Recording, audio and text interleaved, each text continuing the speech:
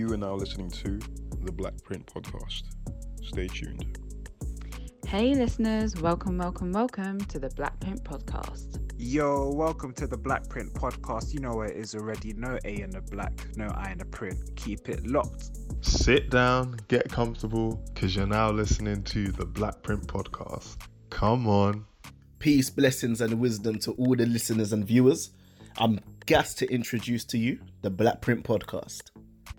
Yo, welcome to the Black Print Podcast. You ready?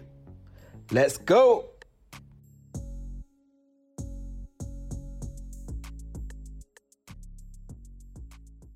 What's going on, people? Black Print Media Podcast back with another episode. Hope you're all having a fantastic start to the week. It's weird saying that on the weekend previous to when you'll be hearing this pod, but you know, scheduling and that. Aisha, how are you doing? I am good, thank you.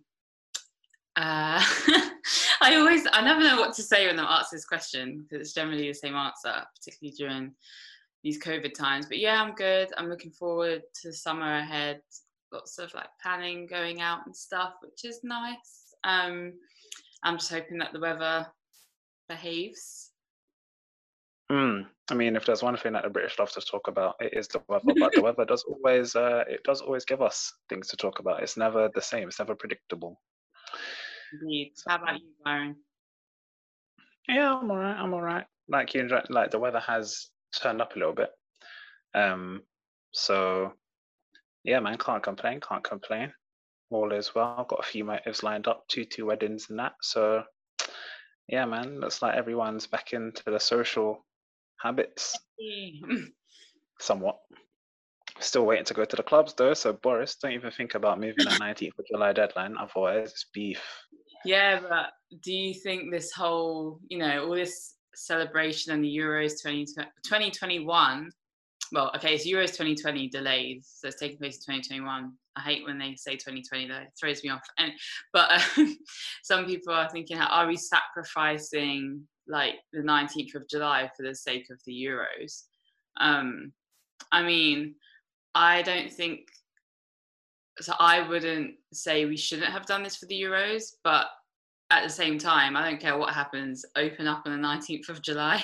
I don't care if there's a spike, it is what it is. If you got it, isolate, but I need to go out. The clubs are calling. Yeah, if it comes home, they'll definitely let us out, man. They can't keep the nation inside while the trophy is at home. Nah, it's impossible. It's impossible. But we'll come on to the Euros anyway. So yeah, this podcast, we're doing things a little bit differently. This week, we are going to have a little recap of the week that has just passed. And so Aisha and I have both picked out 3 kind of news stories that we both want to have a little discussion about. So, I mean, I'll kick off because there's only one real way to start, really, and that's Love Island. Started this week. See, you thought I was going to talk about England. Love Island on Monday. Come on. All of us Love Island enthusiasts were actually given quite a big decision to make, actually, because the debut episode, the premiere, was at the same time as the France-Switzerland game in the Euros. And I don't know about you, but me, I was torn. I was watching a France game. It was 1-0 to Switzerland, I believe. And at that time, Love Island was starting. So I was like, oh, what am I doing here? Like, what am I doing here? I was messaging the group chat, lads, what are we doing? Are we watching Love Island? No one was really giving me any concrete direction. So I was like, you know what? Let me go to Love Island. So yeah, I started watching it. Aisha, I know he's watching too. What did you think of the premiere episode? Well, yeah, so I didn't have that dilemma, even though I had been watching the football, mainly just been when England were playing. So I settled in to watch Love Island. I'm not going to lie, it was quite dead. And since the past week, I've been prioritising other things over Love Island. I've heard it's picking up though, a little bit of drama, so I might tune back in this week. But And again, you might not want to stay on this too long, but we had the Love Island's view of diversity: one black guy, one black woman, and one mixed race guy, or mixed between like Afro-Caribbean and like white. And it was just painful watching the black woman not get picked, and I feel like it's repeated again. Same old. I think I know what your view has been consistent, but mine has changed with regards to diversity on Love Island. So before I was like, no, yeah, diversity, we need diverse candidates. Love Island is different. It's a different setup and formula to something like First Dates, for example. So it's important we have representation. Now I'm like, you know what? I can actually do without representation on Love Island because it's just too cool. I mean, it's all well and good having diversity if then you just have people in there that don't appreciate. I'd rather it just be all white women and lads from Essex, wherever they might be from, you know, super toned and all 5'8" and all got abs. I know what I'm tuning in for. Some trash TV with people shouting at each other and asking to come to a chat. I don't have to think about it any more than that. But. Yeah.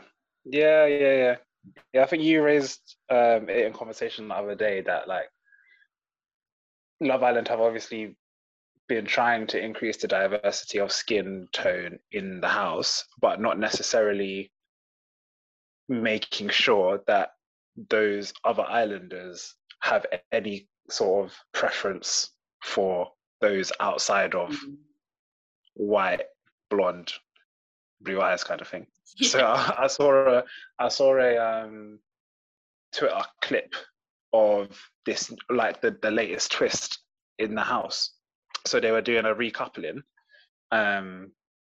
and two guys were left without a woman because the women were picking. So there were two guys left there. So one of them was going to get eliminated. But like the twist was that a new bombshell was coming into the house. And I think this bombshell, I don't know if she was going to pick one of them straight away or she was going to go out of 2 dates or whatever, but this bombshell was black. And I was thinking, this is interesting because if neither of these two brothers like black girls, like obviously like this girl could have been white, brunette, and maybe both of them liked white blondes, so they don't like her just because of that. But it was interesting to see, I don't think I've ever seen like the bombshell come in and her be black. I think they've always been white from memory anyway. Yeah. So I was thinking, this is an interesting little thing. Like, I wonder how this is gonna play out. But yeah, man, like my opinion on this, I couldn't care less if there's no black people. I'm actually gassed when there's no black people. I'm thinking, yes, I don't need to do social justice warrior on Twitter. Like, I don't need to read these long think pieces about like how like black people are represented in TV shows and dating shows and all these. Like, I'm at peace with Love Island just doing the whitewash thing. I'm actually very comfortable with that. But yeah, it's an interesting one. Why I wanted to raise Love Island, obviously it was the premiere the week just gone, but you mentioned that the first episode was kind of dry. This premiere has had the lowest viewing figures for the last few seasons. I think the last time it was this low was 2017's premiere. Oh. Who was 2017? Do you remember? I can't remember. I think that might have been season 2 or 3, perhaps. Okay. Maybe it was season 3 because season 3. Maybe it was season 2 actually. Maybe it was season 2. But I'm not completely sure. But yeah, it just goes to show that like maybe, like, to be fair, the articles that I did read counterbalanced it by saying it was also on at the same time as the France-Switzerland game, so maybe people had like diverted attention. Yeah. But still, I feel like the major viewership of Love Island are probably not also football fans. I may be being unfair there, but I feel like there's a sizable majority of people that watch Love Island that don't especially want to tune into a France-Switzerland European. Like, if it was an England game, then maybe, yeah, but I don't know. Yeah, I would have no idea. makeup is, but yeah, France, Switzerland probably played a part. What else could have played a part? It just looked, the people going in, like, even amongst the all white candidates, they all look like, a lot of them look like carbon copies of each other. It's the same look, you know, like lip fillers, blonde hair. Like, so you can't, I don't know, maybe it's just run its course, Love Island. Like, we know what we're getting. Yeah. And I think perhaps as well tied in with that is probably the competition from other similar shows across different channels and streaming services. So a lot of people have started to watch Too Hot to Handle on Netflix. And yeah, I've seen that's been getting like rave reviews as well. So perhaps people are just like, yeah, you know what, don't really need this Love Island stuff anymore, especially if it's on at the same time as other things that I might want to watch. Yeah, exactly. So, but yeah. Okay, that's my pick one. So over to you. Is it? Okay.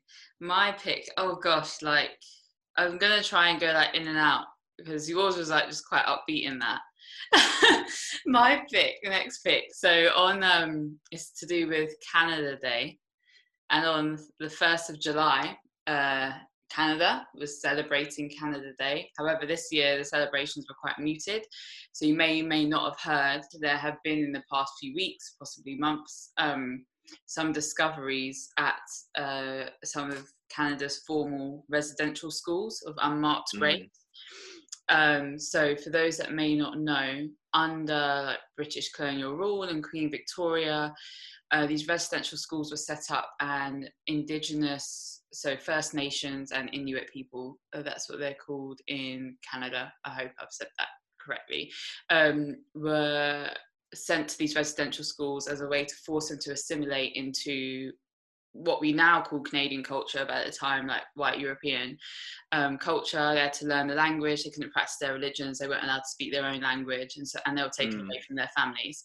And what's come out recently is that there's been loads of unmarked graves found. It's thought up to 6,000 children died, like through malnourishment, being beaten, all of that.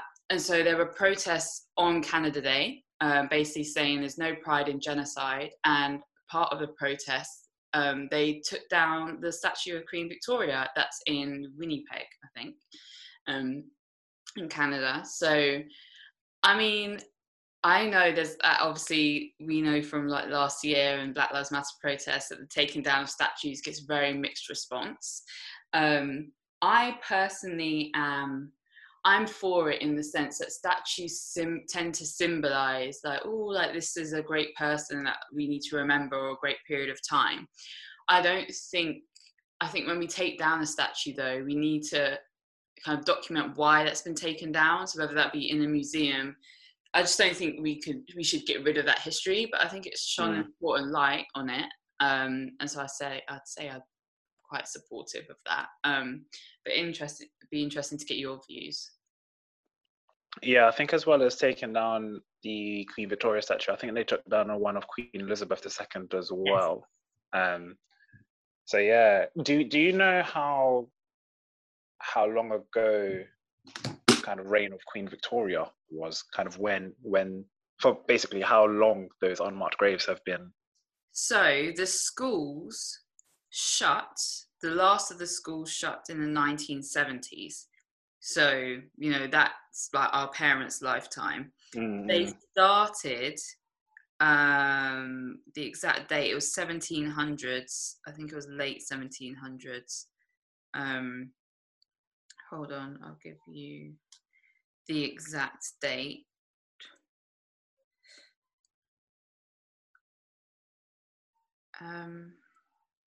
Let's just say late 1700s, because now I can't find it. Yeah. And I think, yeah, so exactly when Queen Victoria, up until what point Queen Victoria was in power, I'm actually not sure. Gosh, this is a real history lesson, isn't it?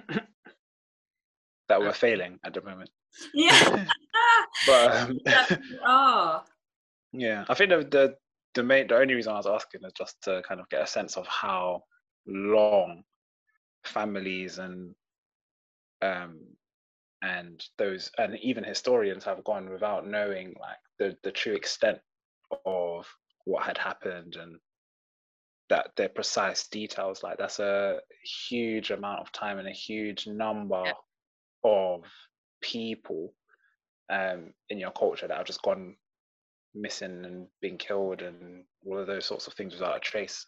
And it's really quite shocking. In terms of the statues situation, I, like you, feel that statues are usually symbolic of something that you're proud of. So like you wouldn't usually put up a statue, you wouldn't erect a statue of something that you're not really happy about or have kind of negative connotations towards. Like usually it's because you're proud of that thing. So I think if you are no longer, if public consciousness has changed towards that bit of history, I think that you should be within your rights to kind of not uphold or not like present it like in full force, really. But at the same time, I do feel that you shouldn't just remove parts of your history that you're not proud of, because it is part of your history, and to some degree, it has kind of shaped what the situation is currently. And I think in the UK, to draw an example, I think with the Edward Colston statue in Bristol,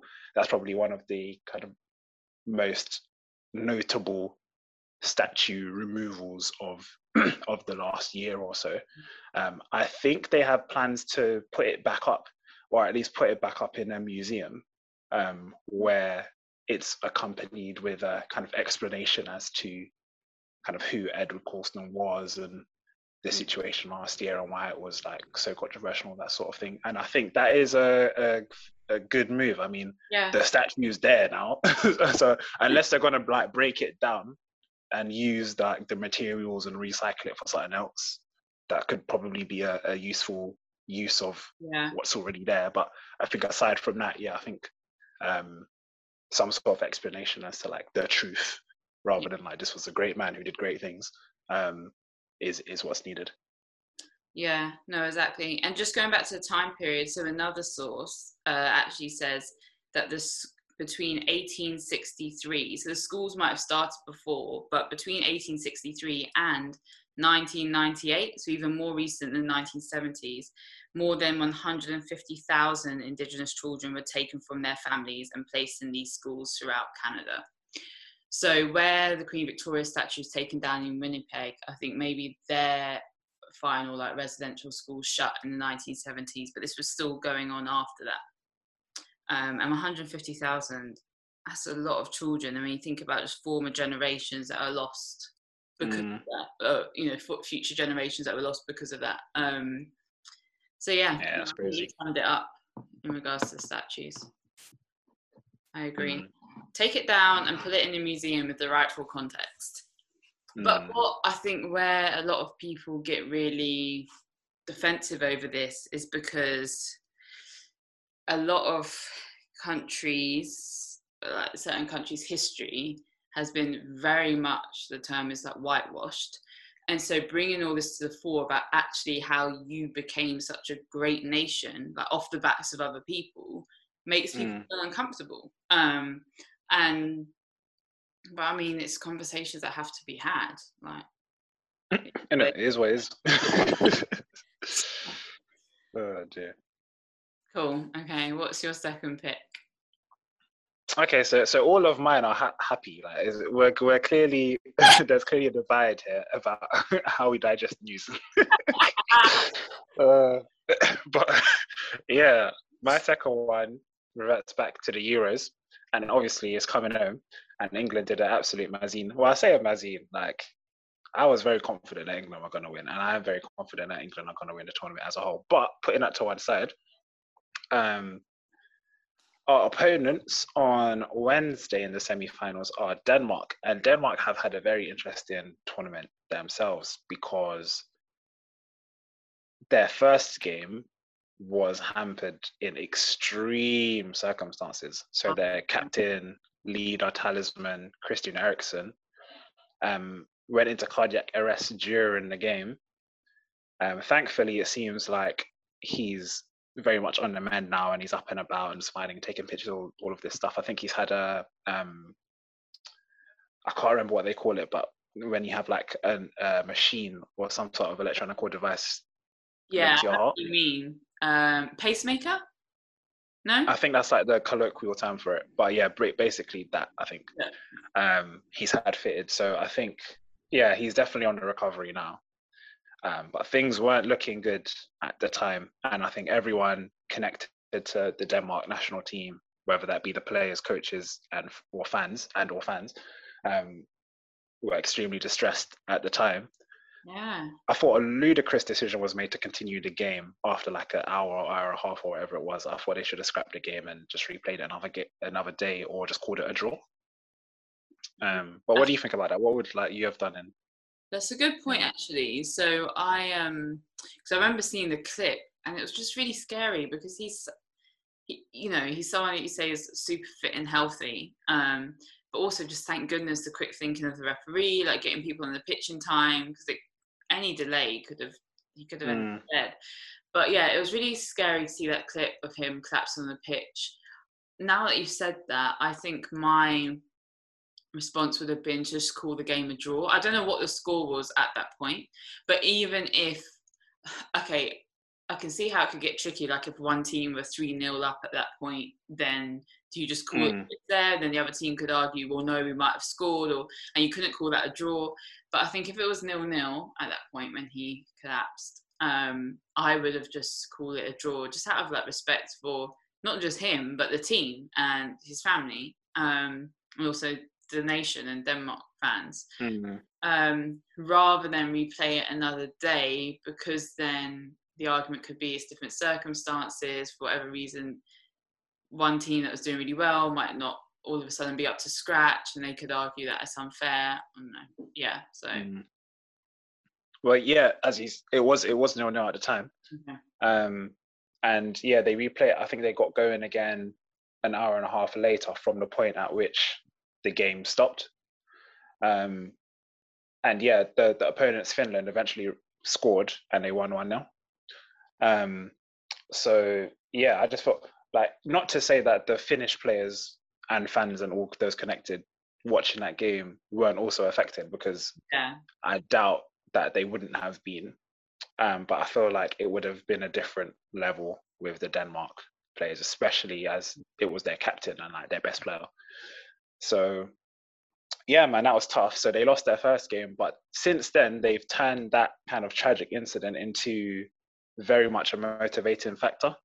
And I think the crowd have played a huge part in kind of uplifting the players and coaching staff and everything to get back on course. And they've just been churning out some unbelievable performances, man. And you just have to take your hat off to how they've managed to inspire themselves and use what happened as like serious motivation to push forward and to achieve something. Yeah. So yeah, man, it's a very tough story. Inspiration, but your inspiration stops on Wednesday, Denmark. Yeah, I lie. Sorry. Yeah, Denmark. Like, I rate everything you're doing, but we have to done your dance on Wednesday, innit? Like, just make peace with going out in the semi-finals and just come and lay down. Still an achievement. That's we'll do the thing. So yeah, no, but it has been watching the England game yesterday, 4-0 against Ukraine. I have to be honest, I was watching it skeptical that, I don't know, I thought it would go to extra time and then penalties. You said that it would be 3-1, I think. But yeah, so England came out very much on top. Well done, lads. I'm even sad that I doubted that England would concede. Like, it's too light. I was telling you, it's too light for England. Ukraine, Ukraine. Come on, man. So yeah, I expect us to get to the final in a breeze. It's all because one of the Ukrainian players went to kneel at the beginning in support of that. And there wasn't one of the teammates here, so he stood up. That is why they lost. It might have been a more competitive game for them if they'd taken the knee. Listen, if you didn't spot that on BBC when you're watching the game, just go back and watch the game. Just watch like 10 seconds before the kickoff, and you see all the England players go down to the knee. You see one brother on the Ukrainian side just do a little I don't even know what he was doing. His knee was just buckled like it was going down. His knee was buckling. Looks around. He looked around, and then he just stood back up. He was like, "Nah, nope, I'm not having the president of Ukraine come after me after this game. Nope." L. So yeah, it was only right that they held a spanking. But yeah, we move England, Denmark on Wednesday. Make sure you're watching that. Denmark, good luck, but just don't do anything silly, man. Don't do anything silly. Come on, the lads. Come on, it's coming home. It is definitely. So yeah, that's my second news item. Maisha, take it away. Well, on the similar vein of international competition, mine is related to the Tokyo Olympics, which are starting, I think it's the 23rd of July. I think, yeah. But in relation to that, it comes back to, diversity. But this is somewhere where, no, diversity is important. It's not no Love Island thing. So you may or may not have heard, listeners, that a company called Soulcap had launched, they've been in production for a while now, swimming caps, particularly for afro hair. So if you are a swimmer, you might be aware of how tight the swimming caps can be on your head and just how difficult they are to get on. I used to swim when I was younger. My hair is quite it's mixed between Afro and European. It was never, to be honest, the volume of my hair was a problem. I've just got a big head, so getting them on anyway. And then my mum used to be helping me get them on, particularly when I was young. I started swimming from about 5. My mum's hand would always get caught underneath the cap between my head, her knuckles, and it was just all traumatic. Anyway, so standard swimming caps just aren't big head friendly, and then if you've got a lot of hair, it's just not a lot of hair, voluminous hair. Just a mess all around. Yeah, so Soulcap have created fabulous swimming caps that are big enough to get over a lot of hair, so braids, afro, whatever it might be, and fully protect it, make sure it doesn't get wet. Because the other thing is what a lot of people of African Caribbean heritage have had to do previously is slick their hair down with loads and loads of gel to get the swimming cap on, but then because of the two textures against each other, it'll easily come off, and then your hair gets wet, and you don't want that chlorine in your hair. It damages it. Anyway, so Soulcap have designed these caps for swimmers with natural black hair, and they've been banned from Tokyo Olympics. And they've been banned because the belief is elite swimmers up until this date haven't required the caps. And that was one of their main reasons, which I think just goes to show the lack of diversity in swimming. Okay, so swimming, for lots of reasons, is not very diverse, particularly at international standard, but create the doors and the options for people of different backgrounds to enter it. And now what you're doing is you're highlighting that it's not inclusive, and you're creating further barriers. Just because no one before at this level has needed a swimming cap like those created by Soulcap, it doesn't mean people won't going forward. So it's just when I saw the reasoning for it, I was just so shocked, because I'm like, come on, you must hear the words coming out of your mouth. Do you not see the issue? What are your initial thoughts? It's just dumb. It's actually just dumb. When I first saw the story, I was just like, this is just stupid. I was actually keen to see the reasoning, and when I saw the reasoning, it just made me laugh. I shouldn't obviously be laughing because it's not funny, but just the stupidity of it all is just perplexing my head. It just reminds me of, so let me just make this one point. It just imagine in 100 meters, all of your 100 meter runners, winners over the last few Olympics were size 10, and then this other brother comes and he's size 11, and he's I need running spikes for size 11, innit? And they're like, well, boy, none of the other runners have been size 11, so we can't even make you these size 12s over these size 11s, does that make any sense? Just make the thing, innit? And they don't even have to do anything. It's been made. They're just asking for the approval for it to be used at that level of sport. But so just I'll take the direct quotes. So the International Swimming Federation said the caps made by the black-owned British brand Solcap do not, and I quote, fit the natural form of the head, end quote, and to their, quote, best knowledge, athletes competing at the international events never used, neither require caps of such size and configuration. It's just quite simply outrageous. And all on top of that, we've got Alice Deering, who is the first black swimmer to represent Great Britain at the Olympic Games this year. And it's just, it's shameful, and it just goes to show that, you know, while things might be getting better, we still got a lot of work to do. You said the Solcap company were British. Yeah. Jeez. Jeez. But yeah, like, and it doesn't. Go. I was just gonna say, it doesn't set like a good example for young black swimmers looking to get into a sport, because there are lots of reasons, historical as well, that I won't go into in depth, that black people, you know, don't take up swimming as much as they might take up other sports, and it's important that that begins to change. But yeah, and it doesn't mark it as an inclusive sport, and people, young swimmers looking at this and seeing this story might think, well, it's not really a space where people like me are welcome. So yeah, exactly, that's the thing. Like this move, almost you can say that it's actively putting barriers in the way of African Caribbean people, or those with such hairstyles that don't fit the European norm. Like this is the most blatant example of institutionalized racism. If you ever needed an example, this is the one that you draw for if you ever need it in a debate. Yes. But yeah, Mazine. Sad thing. Okay, what's your number 3?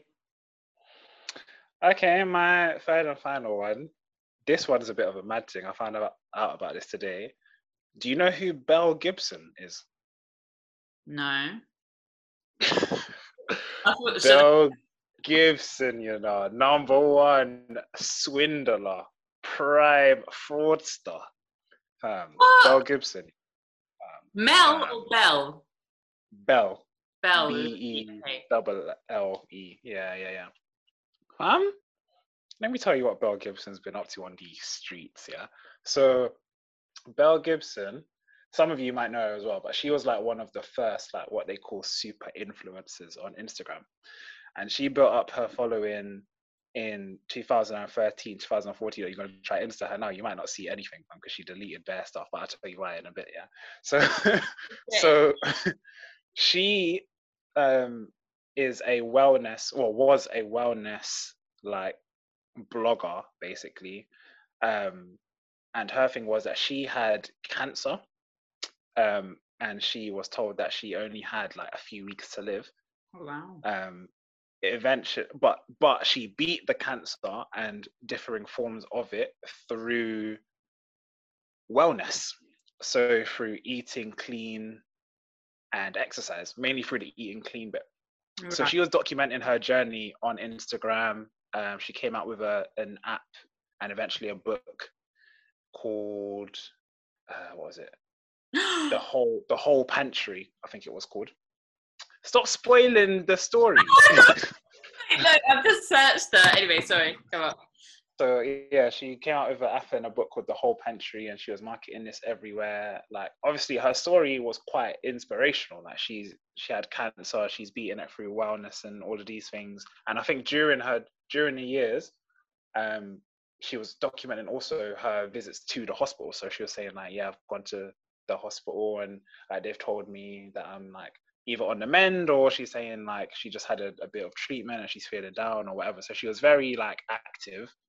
And yeah, people who are not only going through their own medical challenges, but also just people from the outside looking in, were thinking she's so inspirational. I can learn so much. I want to kind of improve my well-being, so I follow her tips because obviously things are working for her. But things weren't working for her. Why weren't they working for her? Because she didn't actually have cancer. She was gassing the whole time, yeah.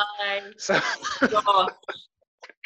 she was chatting shit and not about having cancer. But she did it. Not just did she say I've got cancer, her inoperable brain cancer. Yeah, she didn't go for cancer light, not no diet cancer. She was going for the heavy hitting. I'm gonna die soon. Like it's peak time. And like, so you're about to, and she claimed to cure this through her healthy eating. I'll let you finish. Sorry, I've got so many issues with it. Listen, it was peak. So there's a BBC. If anyone wants to kind of know more about this, there's a BBC Three documentary on it. But yeah, so people who were also going through stages of cancer themselves were turning down medical treatment because they'd seen Belle Gibson's posts and were inspired and motivated and empowered to kind of use well-being as a mechanism to get better rather than kind of following doctors' advice. It may come as a surprise to you that they didn't get better by following Belle's advice, and they eventually got worse, like because they weren't using, they weren't accessing all of the nutrients that a variety of food groups give you. They were just literally like focusing narrowly on Belle's advice and the specific things that she ate and copying it, so they weren't getting the nutrients that they needed to improve. And yeah, just a whole host of just terrible things came out of Belle's activities. Anyway, the reason, so she eventually got caught because people were thinking this is just too good to be true. One journalist was thinking, why is there no record of this woman before 2013? So he started doing a bit of digging and that. And yeah, found out she's just a compulsive and pathological liar. And a lot of she said that the proceeds from like the sales of her book and the sales of her app would go to charity. They weren't going to charity. So that's what the authorities got her on. So she owes, I think, because I think she was supposed to. So go on. Where were the proceeds going? She was just pocketing it. Yeah, just pocketing it. I'm going to Zara and that, splurging. So yeah, I think she was fined, I think £240,000 by the authorities for breaking like consumer law and stuff. Because obviously she's just chatting shit, saying it's going to charity when it's not. Or now she hasn't paid that. She's gone off the grid, like deleted bare stuff from socials and still all lives stuff. in Australia. Yeah, I think so. I think the latest kind of intel is that she might be a teacher somewhere or something. What? And on the documentary, it says that she. Teacher. Yeah. She's inspiring the youth of today. But yeah, what do you think about this? Because boy, outrageous. It's outrageous. Outrageous because I mean you get pathological lies in all walks of life, but she would have known that through her influence she is potentially endangering others. Now, obviously, I mean other people have to take responsibility for doing well-rounded research, but if you are someone, and just as you were talking, I was looking up some stories of people that like followed her.